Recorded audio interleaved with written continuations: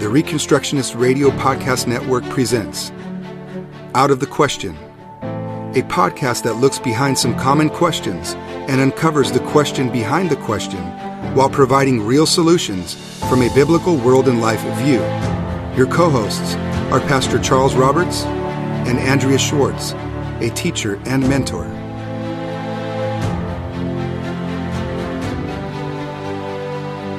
Hello, this is Andrea Schwartz welcoming you to this September 21st, 2018 episode of the Out of the Question podcast.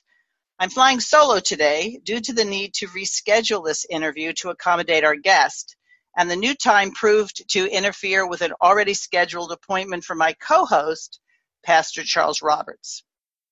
Well, we are coming up to election season in the U.S., and like most other times, we're told that this is one of the most important elections of our time. This is a reflection of the fact that too many people in our day look to politics as a means of salvation. R.J. Rushdoony notes in his position paper on false religions that, quote, liberals and radicals see the answer to current inequities as more power to the state, and this solution is powerfully furthered by most of the media. The statist solution is seen as morally correct, so that all who challenge the growth of statist power are somehow insensitive and morally wrong. In the minds of many, a link is being forged between true morality and the increasing powers of the state, unquote. Well, it's safe to say that salvation by politics is not just confined to liberals and radicals. Many professing Christian conservatives share similar sympathies.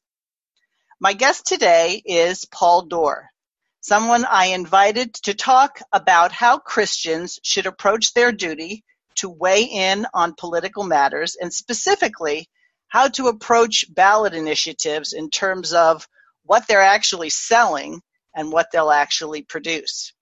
So who is he? Well, Paul Doerr is the owner of Copperhead Consulting Services, and as I quote from their website, rollbacklocalgov.com, they provide services in political and financial matters designed to start rolling back the cost and spending patterns of local governments.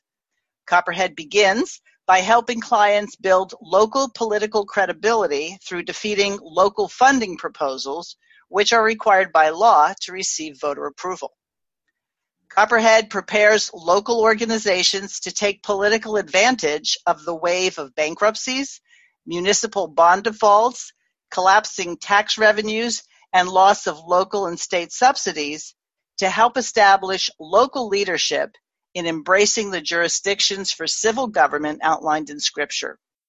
Thanks for joining me today, Paul, in the midst of your very busy personal and business life.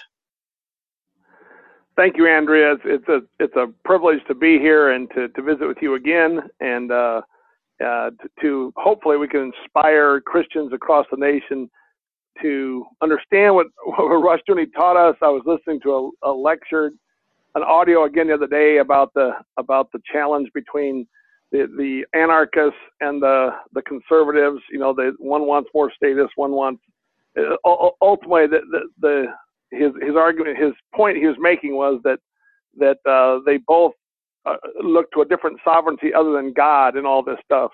And in their political involvement, the anarchist makes man God, and the Christian conservative makes the state God. And he's inspired and taught me a lot, where I'm able now to teach this to people in 9 states. And there's a hunger for this. And I think Reconstructionists have failed in not engaging much more with these principles, much more actively in their local communities, because I know the market's ripe. People are all over. When I get done in these issues, these campaigns, these local fights, I often get this question from my clients and others: where did you get this? Who teaches this kind of Christianity? What churches are there where I can go to get this? I say, well, start reading Rushdoony. So the hunger's there. It's real. Well, great. So personally, I think I first approached you about being a guest back in the spring when in California, the primary season was well in play. And I would get brochures in the mail discussing various ballot initiatives. And these things are big, a lot of small print. Somebody's in favor of them, somebody's against them. You see the Secretary of State explaining what it is. But like most people, I'm like, I don't think I'm being given the full story here. So how do you, from a biblical world and life perspective, to figure out what these initiatives and these ballot proposals are really all about? Well, I start with the assumption that the presupposition that is this an element of the civil magistrate's authority granted to them by God? If it is not, if they're involved in often it's economic development or it's infrastructure aspects, many of which the last 100 years since the Civil War have grossly expanded into areas that have no biblical warrant to exist. So I'll take the first look at it and say, is this a legitimate purpose under God's law for the government to be involved in this function? Almost every time the answer is no, it's not.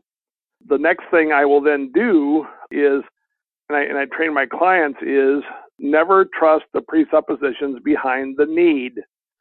Always question, investigate, study, research, and challenge the opening presupposition. If you grant there's a certain need for an economic development or an infrastructure need of some kind, and you grant that the need is there, on the face of it, all you're left is arguing is the degree of how much new debt and taxes and whatever the local or state government wants to incur.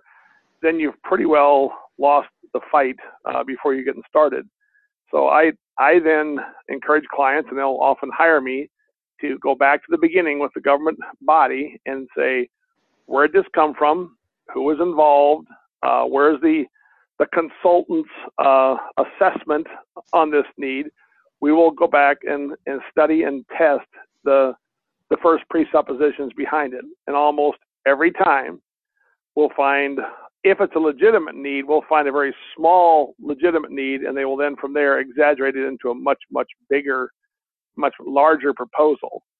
The one thing the system never wants to do is start giving property tax relief back to Christian citizens, businesses, and so forth, because once you taste relief, you start to say, wait a minute, why give them more the next time? They got by with this time. So they're always looking for more infrastructure or economic development programs or whatever they can create to simply continue to expand the servitude to their taxes. So that's my presupposition. That's where I start. Is it biblical? Is it legitimate? If it's not, we should resist it. If it is it responsible? Is it ethical to the degree they're taking it? And those two questions, getting answers to those two questions will often open up a whole new world to my clients, and they'll be amazed that it's far beyond anything that the public relations campaign's telling us. Okay, to play devil's advocate, sort of, there will be people who say, well, first of all, I don't have the time to research all this, and maybe it's a bad idea to build more schools or to have another bond issue to, create more jails or to improve and increase the amount of law enforcement officers that we have in the city. So if you just cold turkey say no to everything, won't civil government just stop? No. Most of those functions that are beyond their realm, the market could easily come in, local initiatives. When people have large waves of their own earnings back in their own pockets, they will look as Christians to form Christian schools, to establish toll roads. There's a whole lot of these functions that are illegitimate that Christians and private associations can replace these with and do it far more efficiently, far more effectively, and with much better service. And again, even the realm, I did a study in Polk County, Iowa, over a 10 or 12 year time period, and I saw the level of felony and civil felony convictions going down and down and down. I saw the prison rate going up and up, the age of the average prisoner getting older and older. They're running out of youthful prisoners, and they're wanting more jails and more courthouses. And as they see all this criminal conduct going down, they want more. And in the end, they adjust the laws. They provide perverse incentives to arrest for less serious infractions. And they're unleashing a more tyrannical police department far beyond its lawful authorities, so that they can put more people in these prisons and build the whole status system. So that there's perverse incentives for government to do all kinds of things that have the pretense of a good purpose. That all needs to be investigated carefully. So what you're really saying is no one's going to be able to spot this.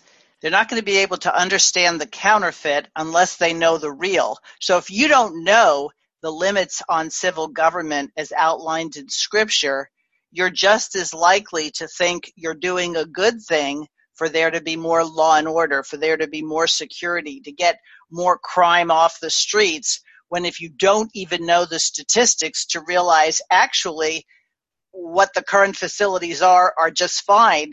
The problem is they're not bringing in more revenues, and so these are fabrications to bring in more revenues. Is that correct?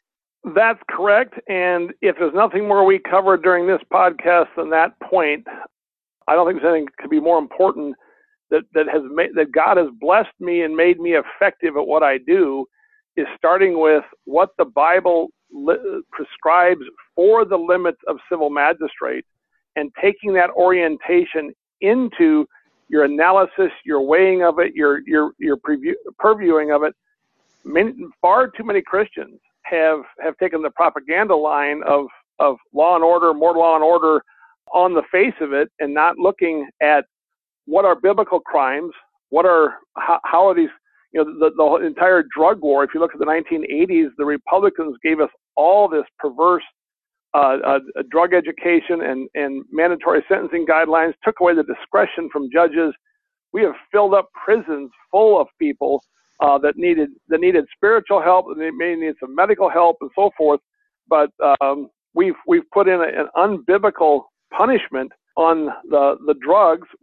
The government has created the problem with all their affective drug ed courses in the schools across America. They've created the mess. And if we don't start with a biblical premise by looking at what is their duty, what is their limitations, and look past their public relations and analyze carefully what it is they're doing, we get suckered over and over and over. And it's interesting to me because sometimes people understand things in one situation but not another. So, for example, there are many who homeschool who will say, the government shouldn't tell me as a parent how I educate my child. And so they'll embrace an area of biblical jurisdiction. But if you don't go beyond that to recognize that God sets limits and boundaries for the church, for the state, for the individual, for families, for associations, you're very easily swayed into thinking, well, this is the right way to approach this problem, as opposed to knowing that the problem of drug use isn't because there aren't enough prisons. The problem with drug use has to do with people seeking out other gods other than the living and true God. Amen. That's all I can. Absolutely the case, and it's ongoingly disappointing when you see fellow Reformed and Presbyterian Christians, you see conservative evangelicals, you see these people buying this unbiblical pretext for the civil magistrate in so many realms, and thus agreeing and consenting to increased servitude and slavery. They may have an objection here or there if it's more personal, but beyond that, they agree to much of it. And honestly, I've had tremendous opportunities when you take these biblical principles and engage a local government at the local level and applying these principles, not necessarily citing from the scriptures, but living out these principles in the engagement. I get a lot of people who've left the church, of unbelievers, of people who come to you and say, where does this come from? I said, God's law, here, here, and here. Let me show you. And they're blown away. It's like, well, Christians don't talk like this. And so we have so many opportunities to evangelize. If we would apply God's law in all of our thinking in all of these areas, and it's there to be taken. I'm reading a book right now on a 50-year-old book by Jacques Ellul on propaganda, and it's really got me thinking how deeply impacted, how much more insidious propaganda is. And you always said, "Oh, propaganda is a lie," they're just trying to lead everybody along. But I think Christendom has bought into so many of these things because they need propaganda as an alternative worldview, and they live in this ongoing tension and conflict with what God's law says.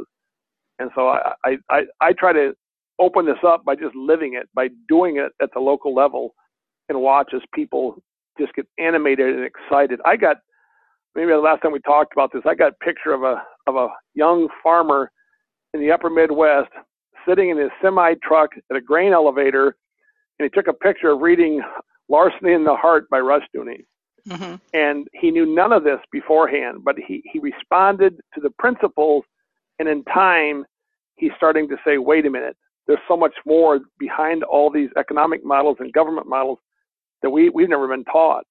So it's there. It's there if we simply believe it and adhere to it, and then advocate for it at the local level.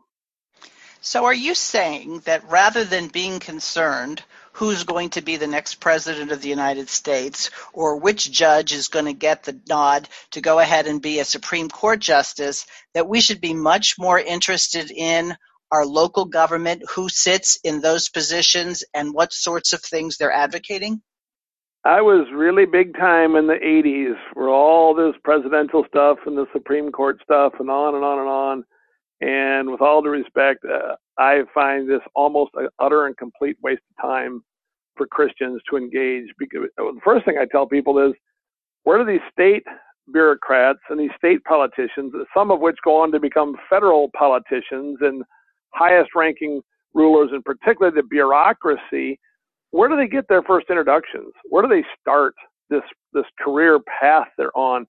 It's almost always back at the local government level. The training for the statist, salvific idea of government often starts at the local level. We can have a much greater impact on Christ's kingdom and pulling back on this idea of the government being your God and your Savior, and beginning to challenge people to stop taking their stolen money and build an economy and a culture and a civilization in your neighborhood, in your area, on God's law and the charity and the kindness and the love of Christ and his church at the local level, and begin at least to start thinking about these things. The Fed in our states, that's all coming down. I mean, the debts, the whole model is way past anything. I mean, it's just living on this hyperinflation model, and it's a global model. I think Christians could really see kingdom advancement as they would engage in the local level. There's so much growth and progress and hope, and seeing lives change, and people wanting to come to Christ and wanting to be taught God's law once they see you engage it at the local level. So, long answer to your short question, absolutely. Yeah, I've seen that played out. When there was a local city council election, I made a point of calling up and seeing if I could talk to the candidates. And at that level, they're really willing to talk to you. You don't have to go through so many staffers. And I asked their position on abortion, and all of them said, well, that's a nonpartisan issue. And I'd say, well, I'm sorry, I don't think murder is a nonpartisan issue. Well, this is not something they say that we deal with at this level. I said, but we both know that this probably isn't going to be the last political situation you're in. So I want to know what it is you think. And then at that point, since obviously people would guess where I was coming from, the answer was, I believe in a woman's right to choose. And then the conversation was over. Right. And at that very, in fact, I'm researching a book, a sideline book right now on the history of the sex education movement, and tying it back to Rushdoony's teaching on education in general. And you really, as Alan Guttmacher, the president of Planned Parenthood and Guttmacher Institute, said, in the early to mid 70s, he said, what's going to secure abortion going forth in the future? And he said, sex ed. And I call it classroom sex talk. And we have, it was Rushdoony who woke me up and realized, we've got to get out of their entire unbiblical educational system, and we homeschoolers have got to become more aggressive about this culture and detoxifying so much of it that comes at our kids from every direction. The whole mindset going back into the daycare centers, the way these children are being totally propagandized and totally educated into a sexualized culture, it's going to ensure the mass murder of children for years to come. We have to rebuild the entire model of raising children covenantally, and it was Rushdoony who taught us how to do that. And part of the deal is we're so used to instant gratification that our efforts need to produce. I mean, sometimes, to be honest with you, Paul, when my computer is slow and I'm not getting the click response that I want, I have to laugh and think back in the 80s when I first got my first computer. I could have made a cup of coffee and come back by the time the response happened, and yet I get so impatient. Well, we have to have a long-term view, and the Bible really speaks generationally. So if I have to see it now, and that's the only thing that's worth it, not only is it very short-sighted, it's unbiblical. It's unbiblical, and it's destructive. It feeds on the entire propaganda system has coached us to insist and demand on instant gratification, have all of your needs met instantly. That again is something that through a lot of Rush's readings, my wife and I realized back in the 80s, we need to take a generational position, and it's going to be laboring in the fields for decades, is building foundations with our children, being open to as many children as God would give us. He blessed us with 11, and I have all of our children in some fashion. 8 of the 11 are married, and they're all contending to advance Christ's kingdom, and they're passing on the scriptures and the faith and this vision of generational covenantal blessing onto their children. We have 24th grandchild on the way. They're all being taught this. We have to have a generational vision. That said, I'm seeing things now that my wife and I assumed years ago, that the fruit would start to be yielded from our labors well after we were passed on to our reward. And I'm seeing that God is moving the schedule along faster than I ever anticipated. And so it is that instant gratification, even in the political realm. Christians who raced in the 80s and wanted everything fixed quickly and politically with their Christian schools, all of it, that generational vision, absent that, where we take the humanist secular world's shortcuts and we end up derailed and frustrated, and homeschool families give up, and homeschool marriages are falling apart, and all of this. And yes, we need very much so to adopt a generational vision. And people have asked me, regarding your kids, how'd you do this? And I said, I took them along. My wife and I did. We took them along, beyond teaching them the Word of God and the confessions and worshiping the living God and all our primary duties. We took them along when they were kids on street side, as I said, to engage the darkness. If it be a perverted Christian college, an abortion clinic, an unjust judge at a courthouse, and contended for the faith, for Christ's crown rights and in his law in those realms, and let your children grow up seeing mom and dad contend against the darkness. It builds faith and character in those kids, and that generational vision starts to grow. I like that you say contend for the faith rather than just be part of a protest, because contending for the faith implies building, and it implies a standard you're aspiring toward, as opposed to just saying, I don't like the status quo. And often when you're doing that, people say, well, then what solution do you have? And then it opens the door wide open for a biblical discussion on what the alternatives are and what we can do and how God will bless this and so forth. And even in these local political initiatives, I have many, many people that start to rethink their whole support of public education, of government social welfare, a lot of these things. Once you've demonstrated, how illegitimate they are, And so contending is critical toward God uses this so often to waken up the spirit and the hearts of many, many other people. And we talk about solutions at that point. Right. It seems to me that it'd be a great civics project for a homeschooling family to take when the pamphlet comes with the initiatives and the candidates giving their point of view, to start identifying their statements of purpose and vision and mission and evaluating them biblically. And for a lot of parents who didn't grow up knowing God's word and its applicability across the boards, this would be a great exercise for them as well. I couldn't agree more. And as they consider it from God's word, and then they start asking questions, what we call doing public records requests, started getting the details behind the proposals, then more doors open up. And at that point, that's been my vision for 15 years, is to have homeschool families come alongside it. We can't get them.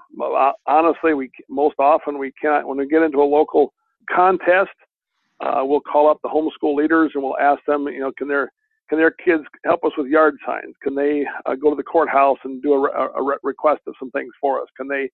And most homeschoolers will just cut and run, and it's sad because there's so much. I took our youngest son, he's 15. When he was 13, he came along when we audited a post-election voter rosters in a county in Minnesota, and he got to sit there as we had the updated voters list from the Secretary of State out of St. Paul. We're looking at the updated list, and we're looking at the manual rosters, and we're going through them, and we're finding like 900 voters that are off. That said they voted that didn't vote, or that did vote and they didn't vote. This is just one little exercise. We take him along, and he gets to sit there at the age of 13 with his own eyes and say, well, that says they voted, and the Secretary of State's list right here says they did not vote, and back and forth like that. And we had to have the whole county redo the recount and everything else. And that just, in our child's mind, that's just one little exercise. But he got to realize, when the government, as God speaks and says, thus saith, and this is true and a fact and so forth, it may not be at all. It may be totally off. And that's, again, just one little exercise, but there's so much that homeschool families could do at the local level, applying the law of God, the scripture, and then using that as they engage locally. And the fun one I like to do is to get homeschool kids to go with a video camera and video record a public school board. Instead of being afraid of the public school, going on the offense and recording them often when they're up to no good, they realize we got a homeschool kid here holding us accountable with a video camera. That's. I mean, there's the possibilities are endless. We just won't begin to consider it. I think it's because people have a gross misunderstanding in many churches when the scripture says that the gates of hell won't prevail. They have this bunkered down mentality that says if we're just safe in this little room, they can't come and get us, as opposed to what you're saying is, oh, we're not worried about them coming and getting us. We're going after them. I've got 30 years of doing this. And many times, humanly speaking, you're say, very, very frightened about what you're up against. And over and over and over again, I've seen God have his victory. I've seen the tyrants, the darkness step back.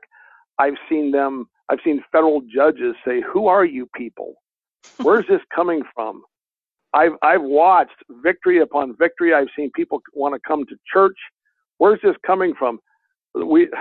If I'm post-mill, and I believe Psalm 110 and 1 Corinthians 15, these things are real. Christ's kingdom is going forward, and we have absolutely bought into this bunker mentality, and we have no idea how often what a wet brown paper bag most of these government entities are. It's bluff and PR and lies, and they've lived it and got away with it.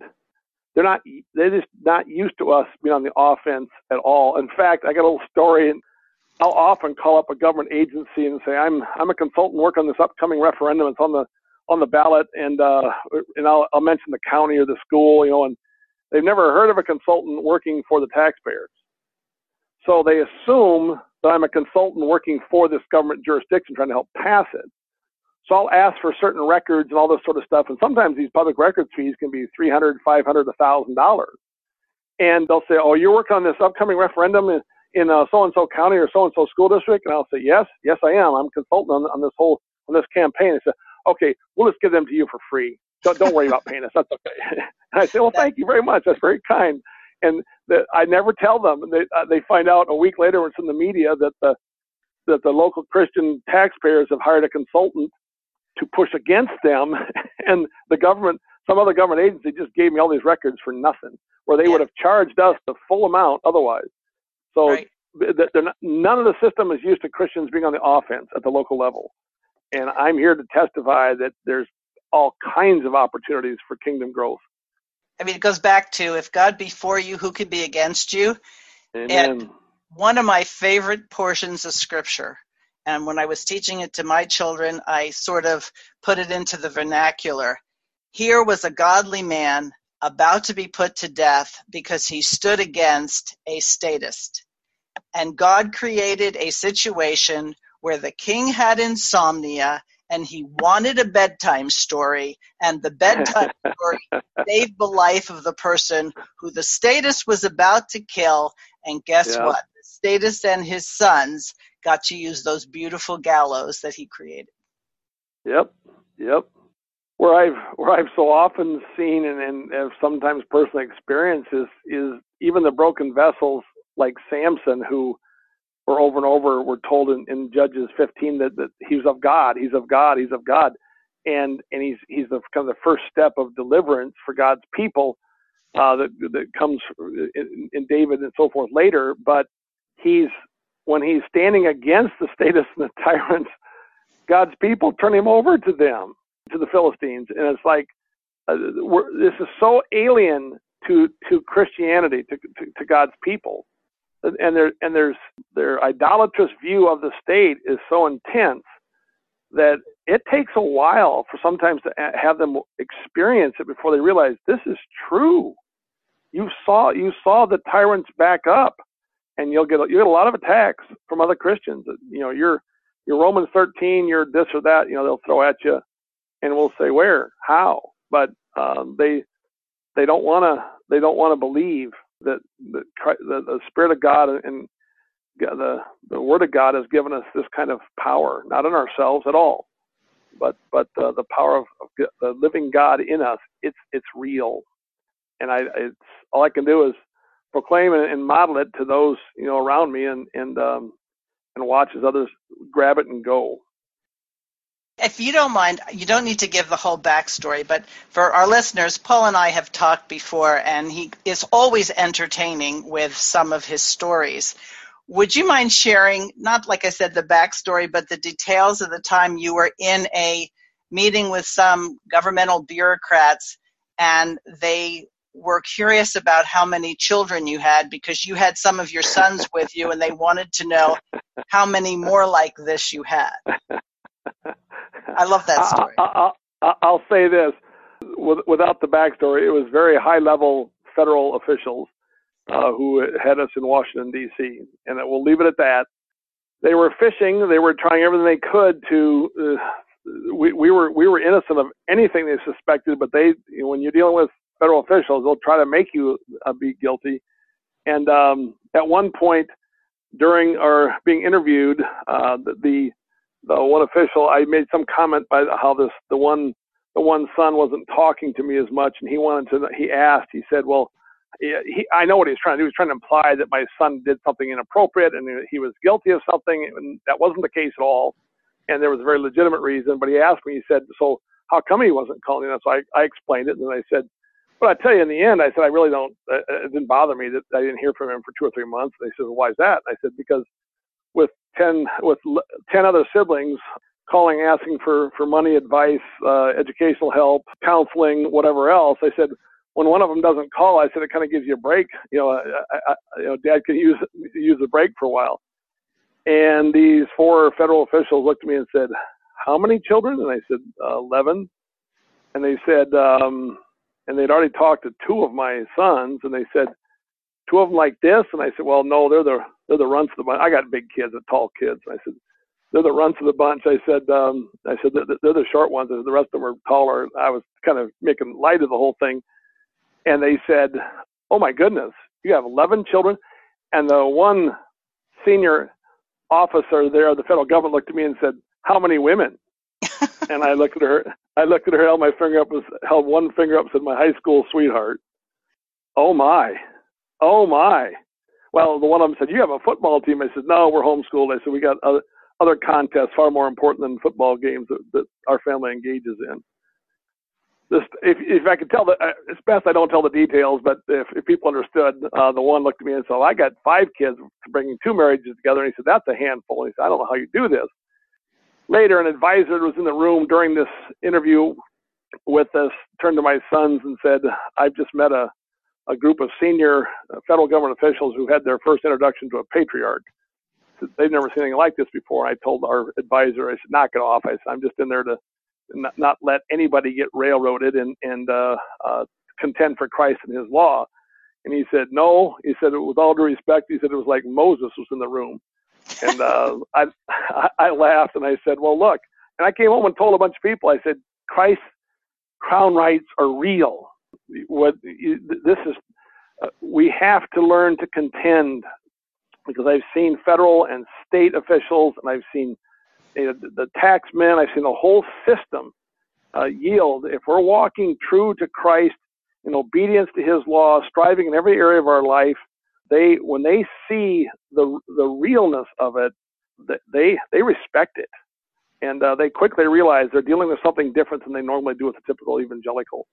So that's a truncated version of the story. I suppose if anybody is really interested, they could pursue finding out from you if you wanted to share it.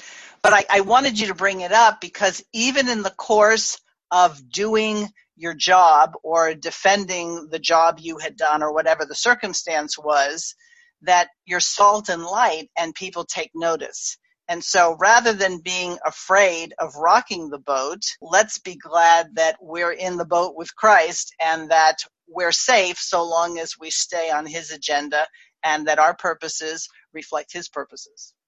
Amen. And where they'll throw traps at you all the time. And my sons can be quick to tell that it'll be money, it'll be power, it'll be access, it'll be women, it'll be, as you're contending in the system, when they see that there's something different, that the living Christ is in these people, then the next step is to try to seduce and try to take you out. And once that fails, they have a formidable enemy and they know it. And at the same time, that's when God starts to raise up the remnant, and even the stones come forth and say, how can we get in this? Who are you? Where did you get this from? And there's so many possibilities, and we just sit on the sidelines. Too often, too many. So, Paul, if somebody wanted to find out more about you, they could go to rollbacklocalgov.com. Yep. Okay. They fill out the contact form, and I respond usually within an hour. Okay.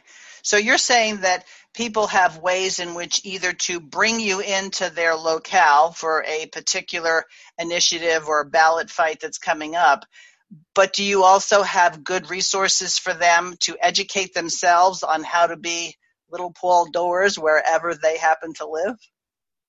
I would recommend they spend a large amount of time on my site. I'll be honest, I haven't got the professionals I needed to get the site more eye-friendly and organized, but just go down the left side of my page and click and read, because many people who contact me say, you've answered so many questions and things I never knew about how it works. I needed to talk to you. We need to get you in our community. So yes, just spend some time on the site, read the articles, get familiar, get engaged. And I have a lot of links and a lot of things on there for further reading. I linked to Chalcedon a couple times in there. And so there's much on there that they can, before they even start to look into the local level. What the drawback is for a lot of people is that this takes work and sacrifice. It's just going. There's no shortcut. There's no quick vote. But I've seen the Christians in 9 states that I work in that engage this and stay at this steadfast, the long-term vision. I've seen them start to turn out the tyrants. I've seen them start to get people seeking their advice and counsel. There's much there, but there is no quick. We're back to the prior point. There's no immediate gratification. There's work, yeah. And so spend some time there. Follow the links, and at that point, after they spend some time, they can certainly contact me. And if they got further questions, I can route them to all kinds of other resources. Okay, so repeat the name of the website. rollbacklocalgov.com. rollbacklocalgov.com. rollbacklocalgov.com. Alrighty, thanks, Paul. I appreciate you taking the time. Listeners aren't going to realize the dad stuff he had to do today in order to retrieve a son who is helping with the relief effort in North Carolina from hurricanes, and the choice was make our original time or leave his son at a truck stop, and we both opted to go pick up his son. Thank you for your patience and flexibility, and we got him home, and quite the stories to tell. But God be praised that many people were helped. So all right, very good. Thank you, listeners. Join us again next time for another edition of the Out of the Question podcast. Thanks for listening to Out of the Question. For more information on this and other topics, visit kingdomdrivenfamily.com.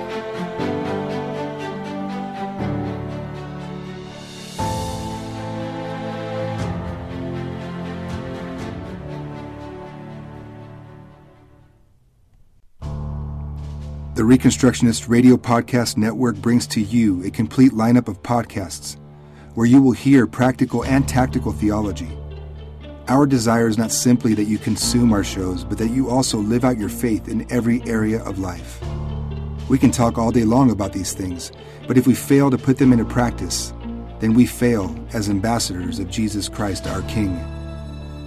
Subscribe now to your favorite Reconstructionist Radio Podcast Network shows, or you can subscribe to the Reconstructionist Radio Master Feed, where all of the content we produce, including the audiobooks and audio articles, will pop up as soon as they are available. And don't forget to visit ReconstructionistRadio.com to volunteer as a narrator or to partner with this ministry financially. May the Holy Spirit stir you into action for Christ and His kingdom.